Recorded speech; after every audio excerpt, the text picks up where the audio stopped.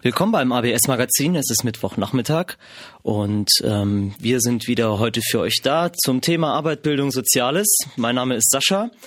Michael, mein Co-Moderator, der ist bald da und gegenüber von mir sitzt ein Aktivist hier aus Frankfurt, der uns ein bisschen erzählen wird, was in letzter Zeit hier so passiert ist. Wie ihr wisst, Michael und ich machen auch privat zu Hause noch ein bisschen Radio und nennen uns dort Radio 99.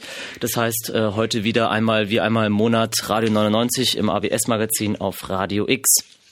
Wir machen jetzt eine Stunde, wie immer, unsere Sendung und ich habe euch zum Anfang erstmal ein paar Nachrichten und Veranstaltungshinweise mitgebracht und dann wollten wir uns ein paar Interviews anhören, die Michael am Montag aufgenommen hat von ein paar Aktivistinnen hier in Frankfurt und Umgebung. Einfach mal kurz gucken, was sie momentan so treiben und dann wird er uns da berichten von, beziehungsweise das sind Aufzeichnungen. Naja, und danach wollten wir uns noch zum Abschluss über die Bürgeruniversität hier in Frankfurt unterhalten, die am Montag ihre Abschlussveranstaltung hatte. Das waren, ich glaube, jetzt 5 oder 6 Veranstaltungen in den letzten Monaten, die zum Thema Bürgerbewegung, Occupy, generell Protest und in Europa und weltweit ging. Und dort war es war eben am Montag die Abschlussveranstaltung und da wollten wir uns auch mal noch mal kurz ein bisschen drüber unterhalten. Ja, mitgebracht habe ich euch von meiner Lieblingsnachrichtenseite von Fefe nämlich. Der sammelt jeden Tag ein paar, übergreifend aus Zeitungen und aus dem Internet Nachrichten und hat so eine Art Blog, wo er dann diese Links zu den hauptsächlichen Artikeln quasi postet. Und da finde ich immer wieder ganz interessante Sachen und habe mal da 2 Sachen rausgesucht, die ich euch gerne vorlesen würde. Und zwar zum einen ging es darum, dass Island jetzt vor dem Gericht der European Free Trade Association, EFTA, Recht bekommen hat. Und zwar haben die nämlich, als die Bankenkrise bei denen angefangen hat, nicht die Banken gerettet, sondern das Geld lieber in Sozialwesen gesteckt, also quasi die Leute gerettet, die von den Untergang der Banken quasi betroffen waren. Und dort haben sie jetzt vor ein paar Tagen quasi vor dem Gericht der EFTA eben Recht bekommen und in a judgment, ich lese das einfach mal kurz vor, in a judgment issued in Luxembourg, the Court of the European Free Trade Association or EFTA cleared Iceland of complaints that it violated rules governing the protection of depositors drawn up by the European Union. While Iceland is not a member of the Union, it is bound by most of its rules as a member of the EFTA. Und Fefe schreibt damit, dass damit endgültig klar ist für ihn, dass alle anderen Länder es völlig falsch gemacht haben mit der Rettung der Banken, indem da eben Milliarden Gelder reingestopft wurden, um irgendwelche Großbanken zu retten. Und ja, er sagt, dass Island das wohl ganz gut gemacht hat und das stimmt auch. Man sieht, dass die aus der Krise relativ gut rausgekommen sind. Viele sagen, es ist ein relativ kleines Land, das stimmt. Aber die Ideen, die dort verwirklicht haben, sind wirklich gar nicht so schlecht. Kann man sich auch durchlesen. Gibt's auf der New York Times den Artikel, wenn man da eingibt Island und Wins Case oder so, dann findet ihr das. Ansonsten findet ihr auch in unseren Shownotes, also alle Links und Themen, die wir besprechen, findet ihr auf unserer Homepage r99p.de später. Dann könnt ihr da auch nochmal drüber nachlesen. Und noch ein zweites sehr interessantes, was mir ans Herz geht, weil mein Thema privat auch viel Datenschutz und die Privatsphäre von einzelnen Menschen ist gegenüber großen Firmen. Und da war eine Kurzmeldung, die US-Lobbyisten setzen sich im EU-Parlament in Datenschutzfragen durch. Und da fragt dann Fefe ganz gezielt, was haben die da eigentlich überhaupt zu suchen? US-Lobbyisten im EU-Parlament, wieso werden die da überhaupt reingelassen? Und es gibt einen Kommentar einer Citizen Advocacy Group, also die sich für die Rechte der Bürger einsetzen, die nennt sich La Quadrature du Net und da steht auch wieder auf Englisch, This vote shows how much the European Parliament can be influenced by the massive lobbying driven mostly by giant US corporations, bank, insurance and internet services, going against the interests of EU citizens. It should act as a wake-up call for all EU citizens aware that privacy is an essential for free societies. It is time to act by urging our elected representatives to protect our rights and freedom in the next committee votes by adopting strong safeguards for our privacy. Also kurz übersetzt, es wurde abgestimmt über den Handel mit Daten, die große US-Firmen sammeln über Kunden, die oder Leute, die im Internet quasi auf Seiten rumsurfen. Da gibt's einen Riesenmarkt, da werden Daten über euch quasi gesammelt, querverweise aufgebaut, und diese Datensätze, mit denen kann man natürlich ganz viel Geld verdienen, indem man dann quasi gezielte Werbung verkauft. Und diese Lobbyisten haben sich halt dafür eingesetzt, dass man eben noch mehr Daten sammeln darf. Sie haben sich dafür eingesetzt, dass ein paar Gesetze, die eingebracht wurden, gekippt wurden. Und sie haben sich eben auch dafür eingesetzt, dass auch gerade Firmen aus den USA da eben nicht in der EU irgendwie mit legalen Folgen rechnen müssen. Ganz interessant. Auch da kann man sich sehr, sehr viel noch drüber lesen und sich darüber bilden. Findet ihr auch ein bisschen mehr unter www.laquadrature.net. Findet ihr auch später dann bei unseren Shownotes. Und noch eine dritte Sache, die ich ganz lustig fand. In Hannover wurde wohl der Leibniz-Keks geklaut. Der Leibniz-Keks hängt bei Balsen außen am Gebäude. Habt ihr bestimmt auch schon von gehört mittlerweile. Der hängt draußen am Gebäude, so ein goldener Keks, und den hat das Krümelmonster geklaut, denn es gibt mittlerweile ein Bekennerschreiben mit einem Foto, wo man das Krümelmonster eben mit diesem Keks sieht. Und es fordert, dass bis Mitte Februar Kekse ans Kinderkrankenhaus in Hannover geliefert werden, kostenlos, und 1.000 € ans lokale Tierheim. Sonst wird dieser Keks im Müll landen bei Oskar. Finde ich eine ganz interessante Art des Aktivismus. Und naja, ich fand es eine lustige Meldung, die man mal zwischendrin bringen könnte. Findet ihr auch bei der HAZ, das ist die Hannoverische Zeitung. Wenn ihr haz.de eingebt, könnt ihr da euch nochmal das Bekennerschreiben genau durchlesen. Ja, ich hoffe, dass Michael gleich da ist. Wir machen nochmal einen kleinen Moment Werbung, sage ich schon, Musik. Und dann hören wir uns gleich wieder. Jetzt kommt Dimanche Abamco und das Lied heißt, wie heißt das denn nochmal? Hier finde ich das. Politik Amangi. Ich wünsche euch viel Spaß dabei. Bis gleich wieder. So, willkommen zurück beim AWS-Magazin. Michael ist gerade in dem Moment angekommen. Hi Michael. Ja, ich grüße euch. Hallo. Ja, servus. Komm erstmal in Ruhe an. Ja. Ich habe nämlich hier auch noch für unsere Hörerin einen Veranstaltungshinweis, den ich gerade noch reinbekommen habe. Super. Und das mache ich jetzt mal schnell, und dann hören wir den Michael gleich wieder. Der soll mal erstmal seine Jacke ausziehen. Und zwar habe ich gerade einen ganz netten Anruf bekommen von der Rosa-Luxemburg-Stiftung Hessen. Die haben morgen eine Veranstaltung und würden sich doch freuen, wenn noch ein paar Menschen eventuell davon Bescheid wissen würden. Mache ich natürlich sehr gerne. Ich finde, das ist auch ein sehr interessantes Thema. Und zwar ist die Fragestellung der Veranstaltung Europa wohin? Weichenstellungen für ein soziales und menschenwürdiges Europa. Diskussion mit dem Sozialphilosophen Oskar Nickt und Lothar Bisky, Mitglied des Europäischen Parlaments der Linksfraktion. Das findet morgen, Donnerstag, 31. Januar, statt, um 20 Uhr im Frankfurt am Main, im Ökohaus in der Kasseler Straße 1a, in der Nähe vom Westbahnhof. Ich lese mal, ich habe ja auch so einen kleinen Text bekommen, der jetzt als geschrieben wurde als Anleitung für diese Veranstaltung. Ich fand den ganz passend und habe den kurz ein bisschen gekürzt, aber ich lese euch den mal vor, und dann bekommt ihr vielleicht Interesse, morgen Abend da mal hinzugehen.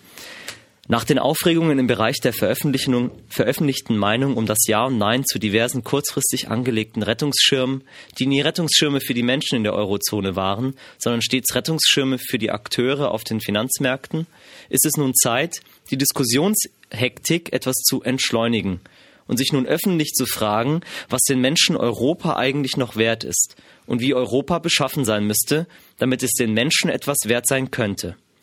Mehr als jeder Rettungsschirm ist die Beantwortung dieser Frage eine Existenzfrage für jedes europäische Projekt.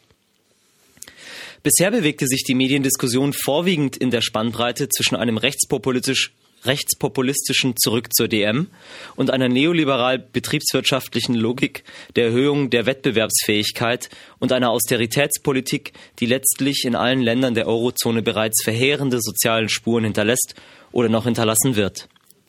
Deutlich andere Weichenstellungen sind also dringend angesagt. Der Philosoph Jürgen Habermas hatte im letzten Jahr die europäischen Eliten und konkret auch SPD, CDU und Grüne zu einer Überwindung nationalstaatlicher Engstirnigkeiten aufgefordert und eine neue kollektivistische Deutung Europas im Rahmen einer europäischen Verfassungsdiskussion eingefordert. Aber seine wiederholte Konzentration auf normative Grundsatzfragen läuft selbst wieder auf das hinaus, was das Europaprojekt von der EWG bis zur EU immer war. Ein Projekt der politischen und wirtschaftlichen Eliten. Unsere Veranstaltung mit Oskar Nickt und Lothar Bisky ist auch darauf eine Antwort. Europa muss nicht nur neu begründet, es muss auch politisch neu gegründet werden. Der Sozialphilosoph Oskar Nickt, einst Assistent von Habermas am Frankfurter Institut für Sozialwissenschaft, hat kürzlich in seiner Streitschrift Gesellschaftsentwurf Europa darauf bestanden, dass die Lebensbedingungen der Menschen Ausgangspunkt aller Überlegungen und alles Handelns sein müssen. Bei Strafe des europäischen Scheiterns. Nur auf einem stabilen, gerechten und sozialen Grund entwickelte sich eine europäische Identität von unten. Lothar Biskys Aufgabe als ehemaliger Vorsitzender der Europäischen Linken und Mitglied des Europaparlaments besteht ergänzend dazu genau darin, den politischen Rahmen dafür zu ermöglichen, dass aus Erfahrungsaustausch und Solidarität im Widerstand gegen den neoliberalen Sozialabbau in Europa die Grundlage für ein gerechtes und menschenwürdiges Europa entsteht. Daran dachten vor 100 Jahren die Sozialistinnen, die bereits vor dem Ersten Weltkrieg für die Vereinigten Staaten von Europa eintraten. Was wäre Europa erspart geblieben? Für Weichenstellungen ist es auch heute nicht zu spät. Ja, also wie gesagt, eine Veranstaltung der Rosa-Luxemburg-Stiftung Hessen, morgen Abend um 20 Uhr in Frankfurt am Main im Ökohaus Kasseler Straße 1a. So, Michael, hi, wie geht's dir? Ich grüße euch, hallo, ich grüße dich auch, ich grüße alle, die da sind. Ja. Ja, was soll ich sagen? Wir hatten ja ein bisschen überlegt, dass wir uns noch mal ein bisschen Occupy angucken. Was geht denn so? Wie geht's denn voran? Was sind die Perspektiven? Ja. Weil dadurch, dass es ja kein Camp mehr gibt, beziehungsweise sonst die Sichtbarkeit überschaubar ist, also jetzt nicht super vorne, ist natürlich ein bisschen die Frage, was passiert da zurzeit mit Occupy, was ist da los, was sind die Aktivitäten? Vielleicht muss man auch einen anderen Namen haben oder doch den Namen haben, da gibt es auch ganz verschiedene Meinungen und wir haben einfach mal ein bisschen rumgehört, was es so an Aktivitäten jetzt zurzeit noch gibt und wo es vorangeht. Ja, ich habe schon erzählt, dass du am Montag ganz fleißig warst und ein paar Interviews geführt hast. Also wir haben jetzt hier, ich glaube, 4 Aufnahmen. Ja, ich habe mich mal ein bisschen mit verschiedenen Leuten von verschiedenen Gruppen unterhalten. Und das können wir uns ja auch mal ein bisschen anhören, was da so los ist. Und zwar sind das verschiedene Gruppen, die sich teilweise sehr regelmäßig treffen. Zwar nur in kleinen Arbeitsgruppen, aber doch ständig dabei sind, also teilweise schon seit Herbst vorletzten Jahres, wirklich sich jede Woche treffen und da ganz beständig an einem Ding dran sind. Okay. Was ein bisschen mehr, Sichtbarkeit erzeugt hat, ist zum Beispiel unsere europäische Occupy-Zentralbank. Die Europäische Zentralbank in der Nähe des Willy-Brandt-Platzes ist ja sozusagen der Ort, wo sich ja auch das Camp manifestiert hat, als ein Ort, wo es eben einen ganz konkreten Punkt auch gibt. Hier, da ist eine Institution, die ganz massiv in die Finanzmechanismen eingebunden ist. Und als Gegenpol dazu gibt es da zum Beispiel von Occupy gegründet die EOZB, also die Europäische Occupy-Zentralbank. Ja, und wir haben uns einfach mal unterhalten und haben einfach mal gehört, was so Sache ist und was die so machen und was da so los ist. Naja, dann babbeln wir noch gar nicht lange. Ich sage Clip ab. Und ihr hört jetzt die EOZB, ein kurzes Interview und wir hören uns gleich danach wieder. Viel Spaß dabei. Die Aktivitäten von Occupy Frankfurt ist ja auch die Occupy Zentralbank, die Europäische Occupy-Zentralbank, oder? Was ist denn das genau? Ja, das ist eigentlich eine Arbeitskreis, eine politisch agitative Bank. Wir haben uns auch aus Occupy Frankfurt heraus entwickelt und sind auch ganz klar auf der Linie, wo Occupy Frankfurt ist, sind aber insofern auch eigenständig unabhängig. Als Zentralbank müssen wir das und wir veröffentlichen mindestens einmal im Monat inhaltliche Papiere zum Finanzmarkt, zur EZB, zu dem, was da nicht so ganz korrekt ist, Politik der Troika, das sind so die Themenbereiche. Jetzt im Januar haben wir erstmalig ein Forderungspapier aufgemacht mit 4 Forderungen. Das werden wir auch noch ausbauen. Aber wir wollen diese Forderungen so konkret fassen, dass sie schwer zu widerlegen sind. Es sei denn aus Gründen von meine Macht will ich behalten. Du sagst, ihr seid eine unabhängige Zentralbank. Okay, also ihr habt auch irgendwas mit Geld zu tun? Ja, wir drucken 500er OGC-Units und die kann man bei uns bei jeder Schalteröffnung abholen. Also immer am Tag der Leitzinsfestsetzung sind wir neben dem Haupteingang der EZB. Und ansonsten machen wir bei verschiedenen politischen Veranstaltungen im Stadtgebiet auch mal einen Infostand. So wie hier heute Abend sind wir vor der Tür der Bürgeruni mit einem Infostand.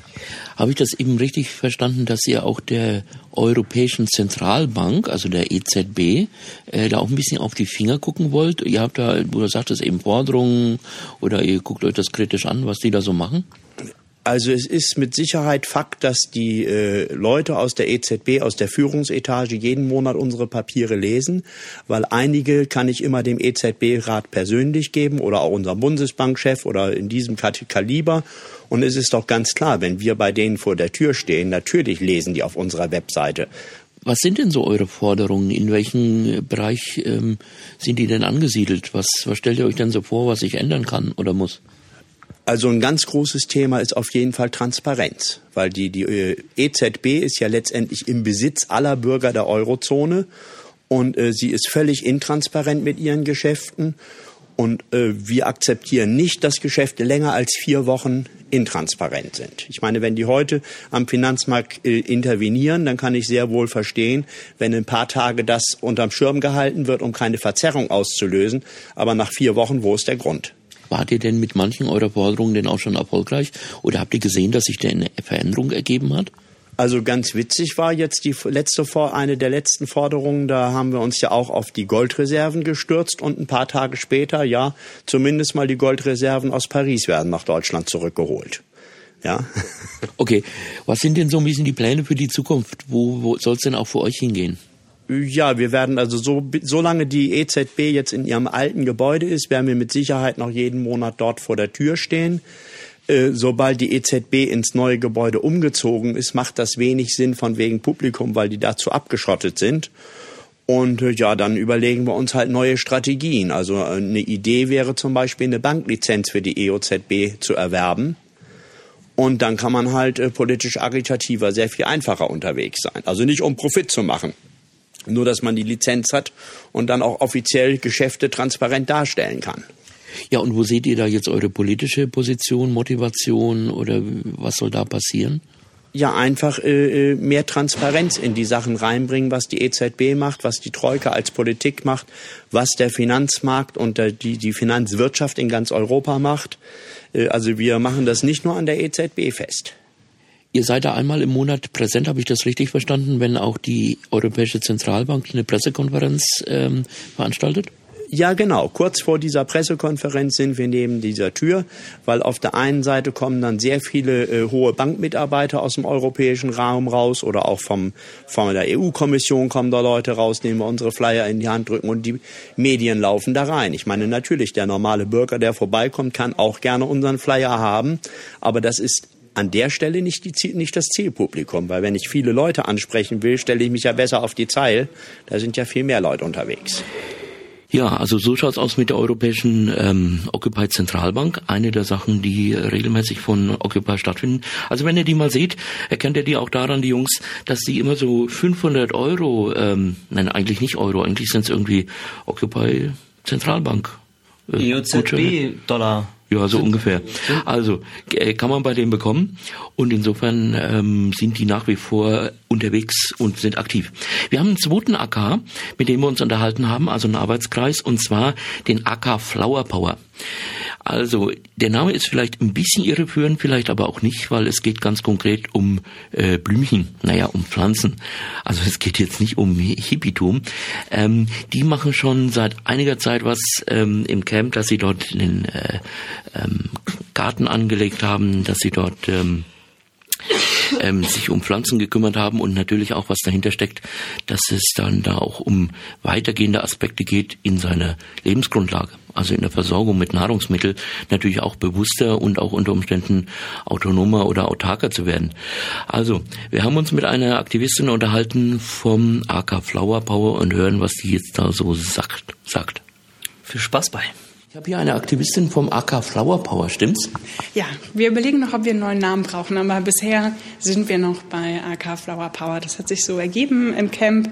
Wir fanden den Namen auch irgendwie alle witzig, fanden, der hatte ein bisschen was mit Protestkultur zu tun und mit gesellschaftlichen Umbrüchen. Und wir haben alle eine Vorstellung davon, was das mit Garten zu tun haben könnte. Ich wollte gerade sagen, was macht ihr denn da jetzt eigentlich? Wir überlegen uns jetzt ein Projekt, das hoffentlich auch ein bisschen öffentlichkeitswirksam ist, so wie das bei dem Garten im Camp auch war. Wir haben uns da alle irgendwie getroffen, weil wir das eine schöne Idee fanden. Das hat sich also ganz locker eigentlich ergeben und wir haben alle festgestellt, dass so dieses gemeinsame Wursteln und Radieschen ernten doch auch gut zusammenschweißt und man, wie gesagt, auch ganz ungezwungen ins Gespräch kommt. Wir sind jetzt eine Gruppe von so 15 Leuten, noch ein paar, die noch auf der E-Mail-Liste drauf sind, die immer mal vielleicht dazukommen oder einspringen.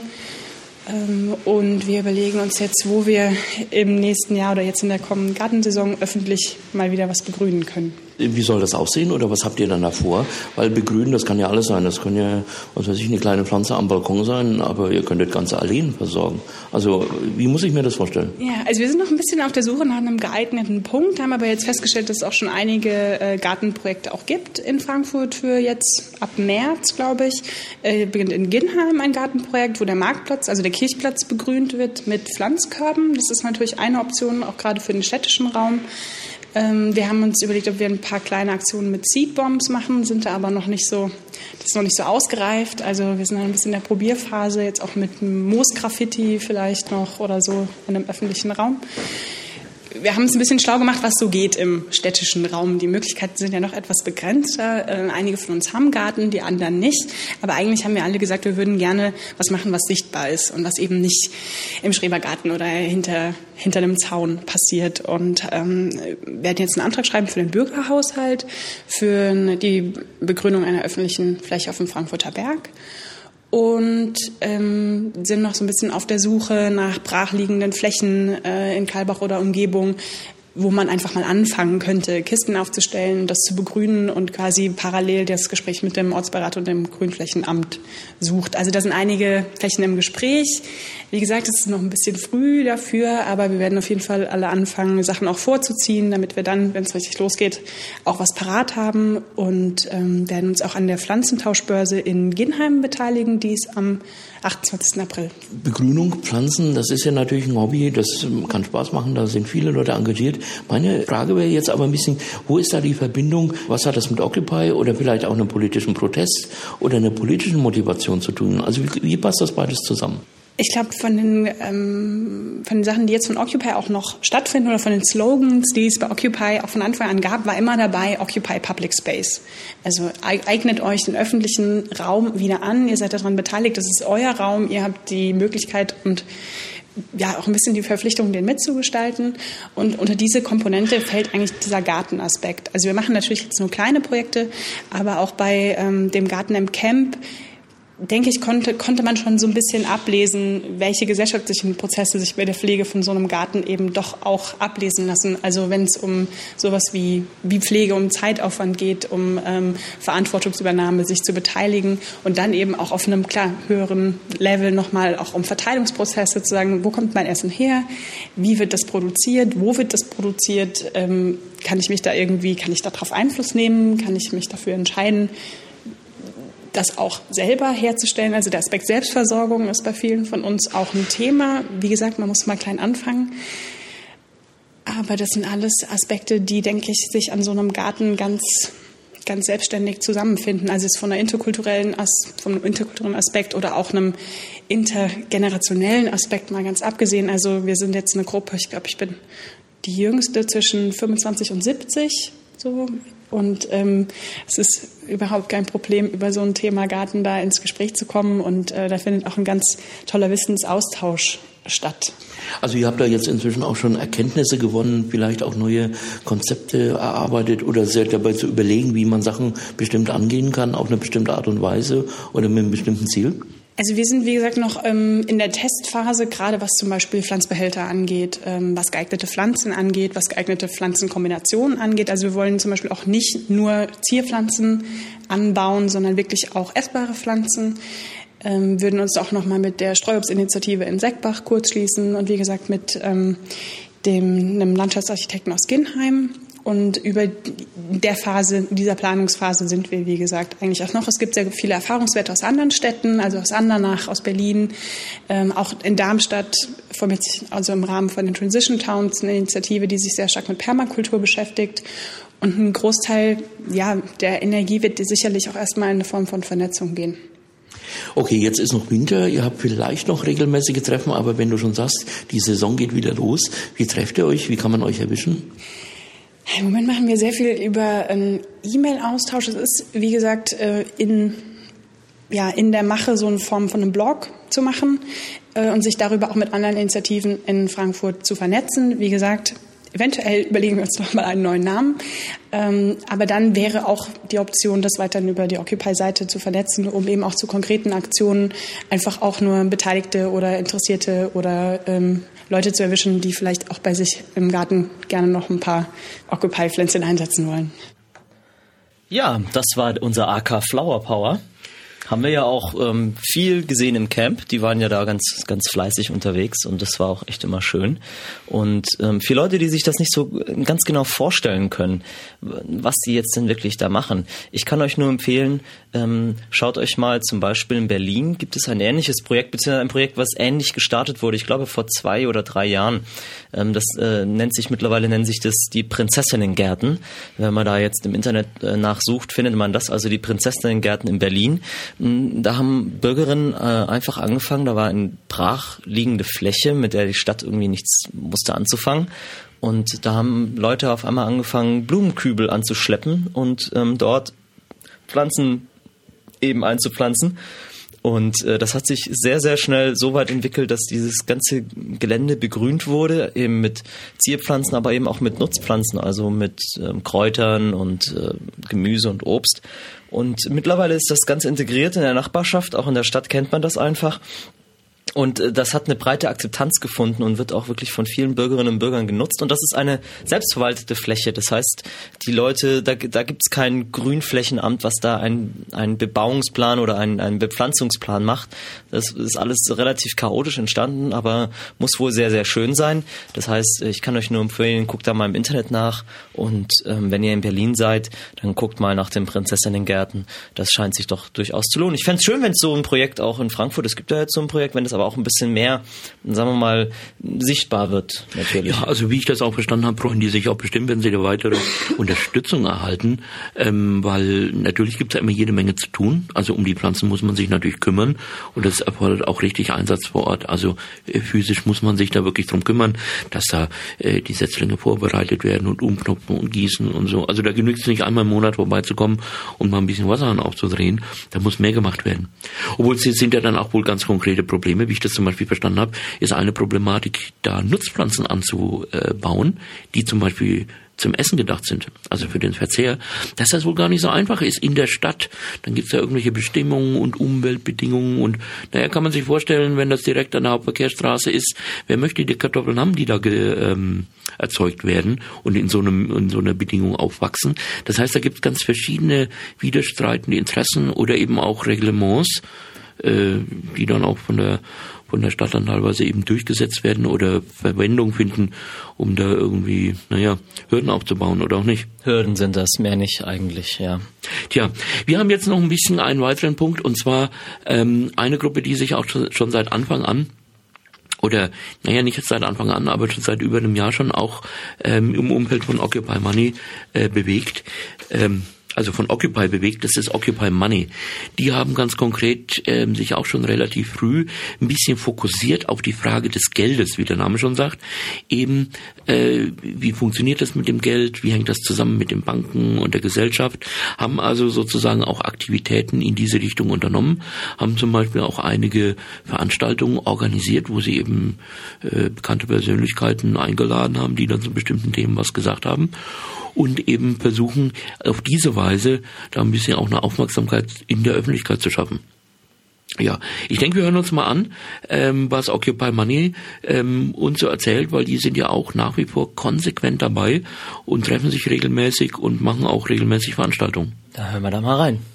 Jo, Occupy Money ist ja auch schon sehr lange in Frankfurt aktiv und ist ja auch ein Teil von Occupy und auch daraus hervorgegangen. Was macht denn ihr zurzeit überhaupt? Ja, Occupy Money hat im Dezember 2011 die Auftaktveranstaltung mit Margaret Kennedy gehabt, die uns selbst mit dem gewaltigen Zulauf überrascht hatte. Wir haben dann gemeinsam mit dem Camp etliche Monate der Selbstfindung verbracht und sind dann schließlich zu der Überzeugung gekommen, dass wir organisierter arbeiten müssen, dass wir uns vernetzen müssen, dass wir Bündnispartner suchen müssen, dass wir eher mit wenigen, die versuchen, klar zu arbeiten, nach Prioritäten zu arbeiten, sich auf wenige Ziele zu beschränken, werden weiterkommen, als wenn wir denn weiter die immer gleichen Debatten über die großen Fragen führen, die sicherlich auch sein müssen. Aber unser Weg ist einer der Organisation und der Vernetzung. Also ihr habt euch jetzt ein paar Punkte enger vorgenommen. Occupy Money gibt ja schon ein bisschen Ideen, in welche Richtung es geht. Worum kümmert ihr euch denn oder was ist denn in eurem Fokus besonders drin?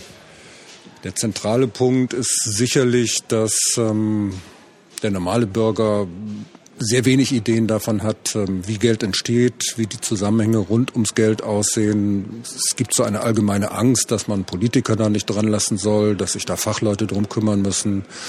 Aber eine Transparenz, in welchen Prozessen das eigentlich stattfindet, ist nicht da, sodass einer unserer ganz großen Punkte ist, wirklich Aufklärung zu betreiben, Bildungsarbeit zu leisten, immer mehr Menschen klarzumachen, dass es letztlich einfache Zusammenhänge sind und dass wir, wenn wir uns denn zusammenschließen und wissen, was wir wollen, auch etwas tun können.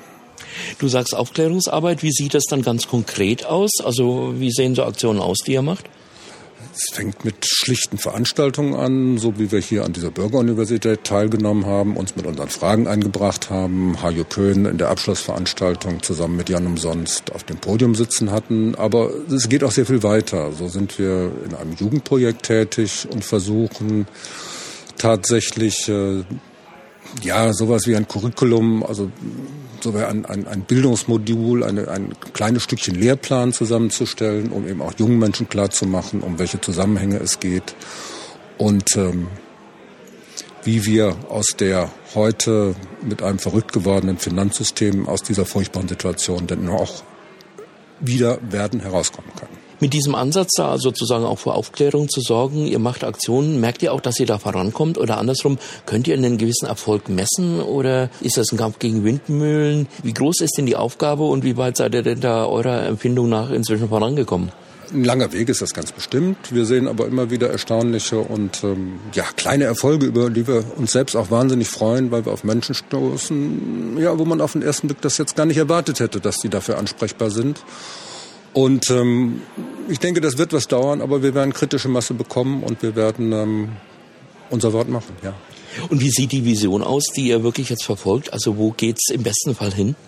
Naja, letztlich eigentlich ein Finanzsystem, das den Menschen dient und das wird damit zu tun haben, ich sage jetzt mal so ein Stichwort, Vollgeld, das kann man bei Wikipedia auch nachschlagen, dass einfach die Banken nur noch das mit unserem Geld machen dürfen, was wir ihnen gestatten. Dann ist Ende der Durchsage Schluss mit dem Casino. Ja, Schluss mit dem Casino, das hätte ich auch mal, ich hätte erst mal anfangen mit dem Casino. Mehr Millionen für alle. Ja. Also, tatsächlich, Occupy Money beschäftigt sich da schon sehr gezielt mit diesen Fragestellungen. Und die sind auch dabei. Wir haben auch noch eine andere Diskursgruppe, wie sie sich damals genannt hat, also einen anderen Arbeitskreis, eine andere Gruppe, die auch schon sehr lange, also jetzt über ein Jahr, ganz konsequent am Thema bleibt, und zwar die Diskursgruppe Wirtschaft. Für die steht ja auch im Vordergrund, wie funktioniert das mit dem Geld, wie funktioniert das in unserer Gesellschaft, mit Finanzfragen, mit Wirtschaftsfragen, also jetzt auch nicht nur auf das Geld alleine geguckt, sondern auch, wie ist das mit Kapital, mit Dienstleistungen, wie hängt das miteinander zusammen, wie sind da Flüsse, wie sind da Abhängigkeiten. Damit haben sie sich beschäftigt und haben da im Prinzip auch jetzt, neulich haben die, glaube ich, auch so ein Thesenpapier, so ein Arbeitspapier veröffentlicht. Das heißt, die sind da jetzt auch schon weitergekommen. Da gibt es, soweit ich weiß, auch einiges zu lesen auf der occupyfrankfurt.de Webseite, wo die auch schon ein paar Sachen veröffentlicht haben, was also sozusagen Ergebnisse ihrer Arbeitsgruppe sind. Naja, die DGB Wirtschaft ist, glaube ich, die längste am laufende öffentliche Gruppe, die es gibt, also die es jetzt noch existiert. Interessant ist also die DG-Diskursgruppen, das waren immer am Camp oder ums Camp rum öffentliche Treffen, wo interessierte Bürgerinnen eben dazu stoßen konnte, und es war eher auch ein Austausch. Ja, also es gab das Ziel der DG Wirtschaft war schon, wirtschaftliche Themen aufzuarbeiten, aber es war auch generell erstmal eine Art Bürgerforum mit einem öffentlichen Austausch-Aspekt. Und die ist auch immer noch offen, die treffen sich auch immer noch, ich glaube einmal sogar in der Woche, das werden wir hoffentlich gleich auch hören. Und haben auch immer noch immer wieder einen Zulauf aus der Bevölkerung von Leuten, die halt davon mitbekommen. Also wer da Interesse hat, auch sich einfach mal auszutauschen über wirtschaftliche Themen, eventuell weil es ein Spezialgebiet ist oder einfach nur weil es interessiert, was andere Bürgerinnen und Bürger darüber denken, über dieses Thema, kann ich nur empfehlen, da mal reinzuschnuppern. Naja, wir hören uns das mal an. Ist noch mal ein bisschen länger, fast 8 Minuten, aber ich glaube, da kommen ein bisschen Informationen auch noch mal rüber. Viel Spaß dabei. Die Diskursgruppe Wirtschaft gibt's ja jetzt auch schon ziemlich lange, fast seit Anbeginn des Camps, auch in Frankfurt. Ihr habt euch regelmäßig zusammengesetzt und Fragen zur Finanzwirtschaft erörtert, oder? Was habt ihr da gemacht? Ja, das ist in der Tat richtig.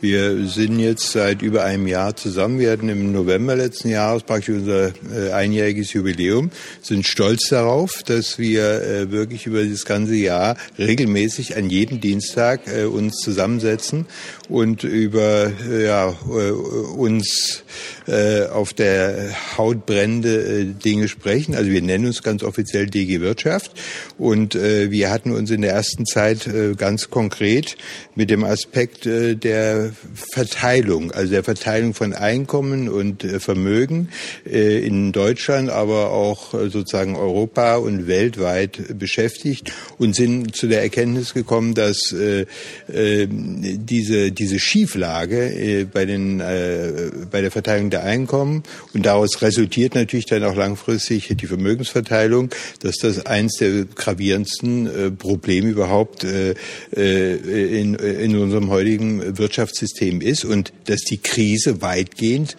darin die Ursache findet. Ne? Also das war sozusagen der Ausgangspunkt. Wir haben dazu auch eine Broschüre erarbeitet, die nennt sich Verteilungsungleichheit, Fakten, Analysen, Vorschläge, und wie gesagt, wir sind auch stolz darauf, dass wir das was vorzuweisen haben. Wir sind allerdings in letzter Zeit jetzt mehr auf den Aspekt der Geldschöpfung gekommen, weil wir nämlich zu der Erkenntnis kamen, wie funktioniert denn nun eigentlich diese Umverteilung? Da hat der ganze Finanzsektor trägt ja seinen erheblichen Anteil dazu bei, denn ohne diesen Finanzsektor ginge das ja gar nicht. Ne? Und deswegen ist es einfach mal wichtig zu wissen, wie machen die Banken das eigentlich?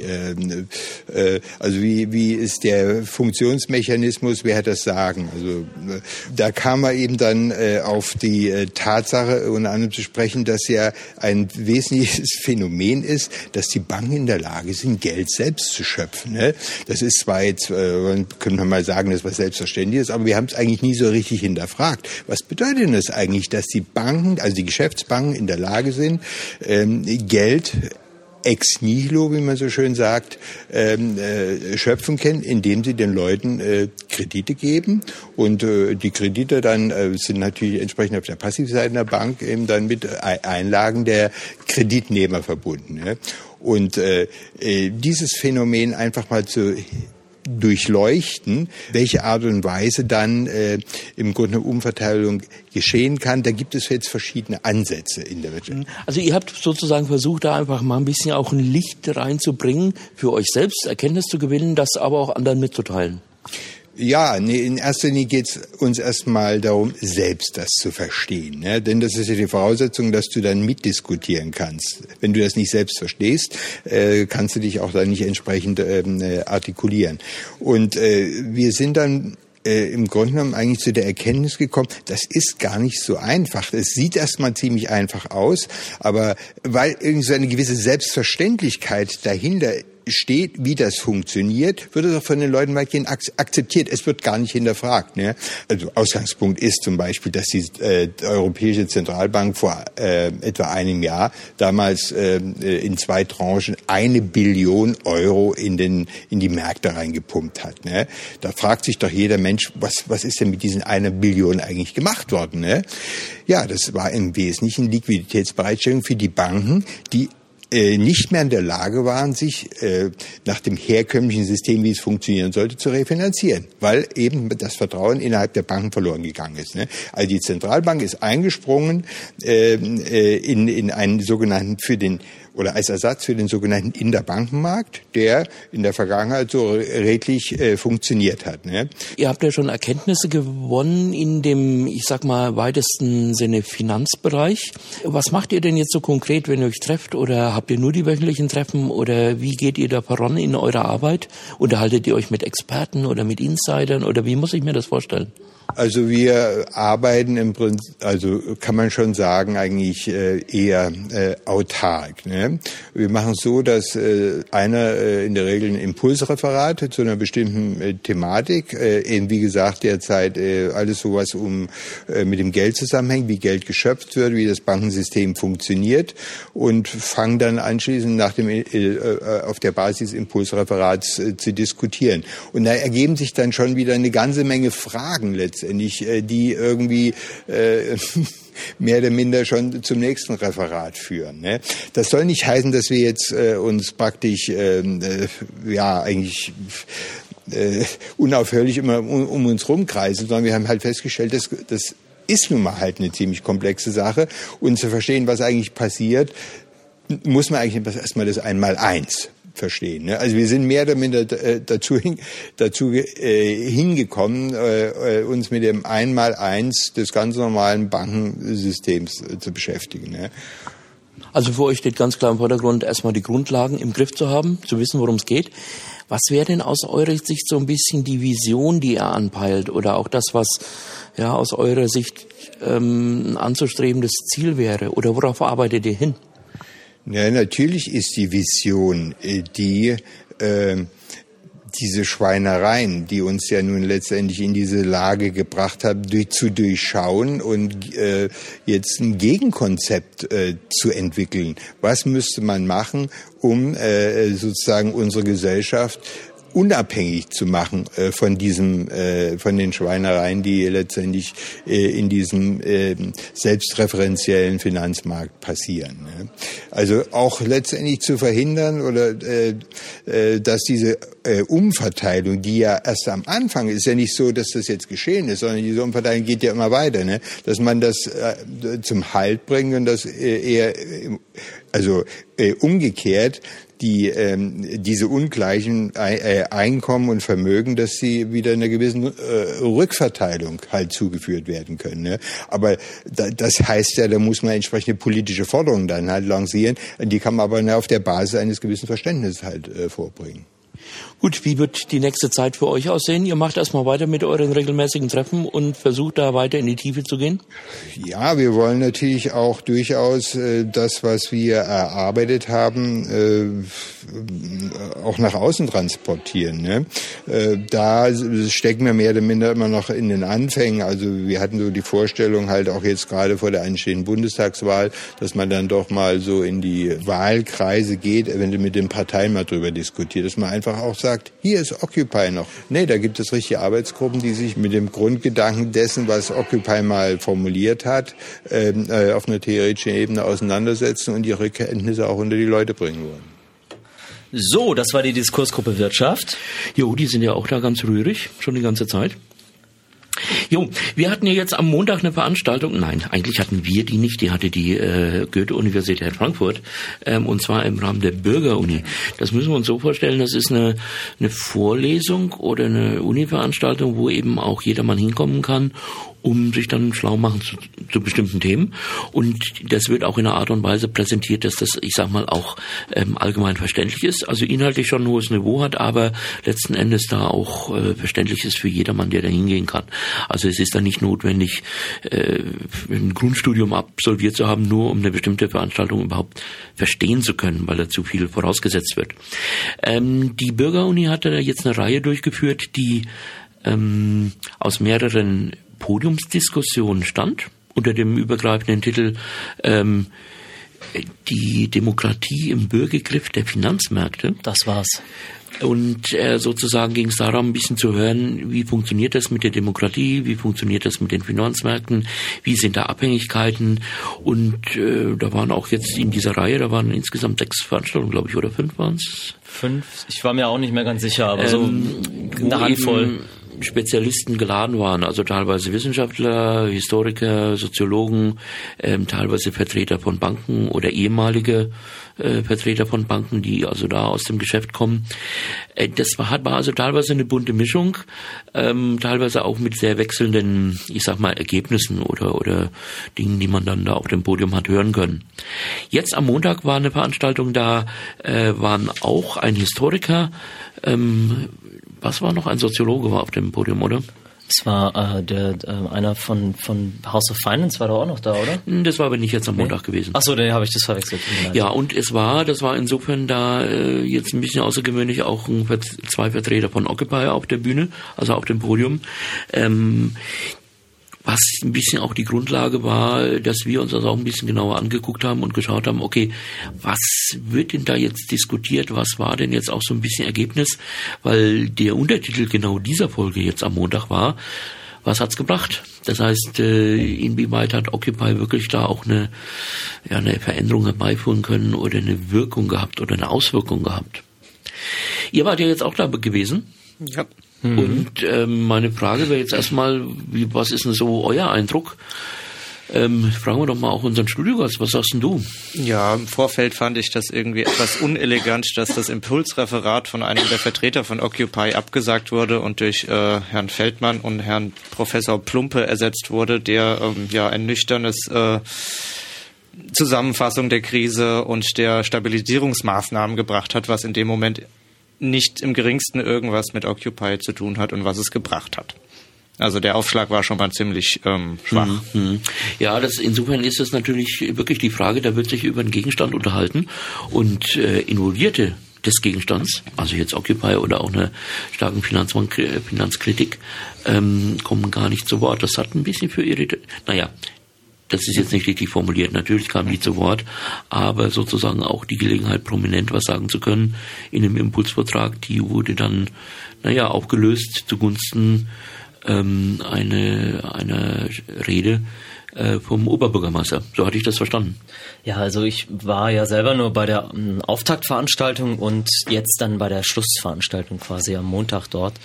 Und bei beiden hatte ich das Gefühl, dass leider sehr, sehr viel, wie sagt man es hier, gebabbelt wurde, aber wenig Substanz. Also die Auftaktveranstaltung ist mir noch als Nachwahlveranstaltung für Herrn Feldmann im Kopf geblieben. Der hat da 20 Minuten Monolog gehalten, beziehungsweise ja von einem vorgeschriebenen Zettel abgelesen. Da war wenig Substanz dahinter und man kam auch gar nicht in die Diskussion rein. Also auch das Podium, das war alles sehr, sehr knapp. Die Fragen der Moderation waren ein bisschen abgeflacht. Ich war nicht so ganz zufrieden damit und auch gerade mit einer Veranstaltung, gerade zum Abschluss auch, wo es darum geht, was hat's gebracht, Occupy Frankfurt, quasi ein Jahr, dass da so wenig wirklich dann auch diskutiert wurde, fand ich ein bisschen schade. Was ich dazu sagen muss, für die Leute, die es interessiert, die Uni hat diese ganzen Veranstaltungen aufgezeichnet auf Video und auch wir haben Audioaufzeichnungen gemacht, die man auf unserer Homepage findet. Und ein Aktivist von Occupy Frankfurt hat dazu jetzt auch zum Montag eine Art persönliches Resümee geschrieben. Das werdet ihr auch später dann auf unserer Homepage finden.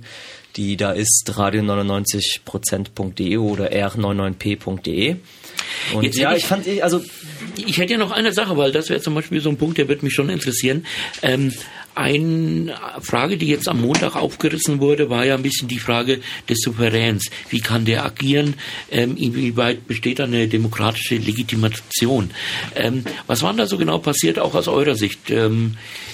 Wie hängt das zusammen oder wo war denn da die eigentliche Frage? Naja, hauptsächlich der Professor Axel Hornet hat das aufgeworfen, dass der demokratische Souverän abhanden gekommen ist. Und das hat er mit dem Argument begründet, dass die demokratische Legitimation in dem Maße schwindet, wie die Handlungsfähigkeiten fehlen, also die Handlungsmöglichkeiten eines Staates. Das hat er schon sehr in den Fokus genommen und andere Leute haben sich dann auch auf Artikel 20 des Grundgesetzes bezogen. Das wurde schon sehr klar herausgestellt da. Also, dass es dafür zu sorgen gilt, dass es der demokratische Souverän wieder reaktiviert wird. Das heißt ganz konkret, jetzt auch mal nochmal übersetzt, dass es darum geht, dass die Regierung mit ihrer Exekutive nicht nur demokratisch gewählt ist, sondern eben auch sich nicht alternativlos, sondern beliebig verhalten kann, so wie sie das inhaltlich entscheidet. Ja. Und dieses wird eben immer mehr eingeschränkt, wenn man jetzt im europäischen Rahmen guckt. Das hat ja der Professor auch gesagt. Darum fiel auch der Begriff der Postdemokratie, in der wir uns seiner Ansicht nach ja schon befinden. Selbst der Professor Plumpe hat zugegeben, dass der ESM nicht demokratisch legitimiert ist und das Budget nicht bürgerbestimmt ist.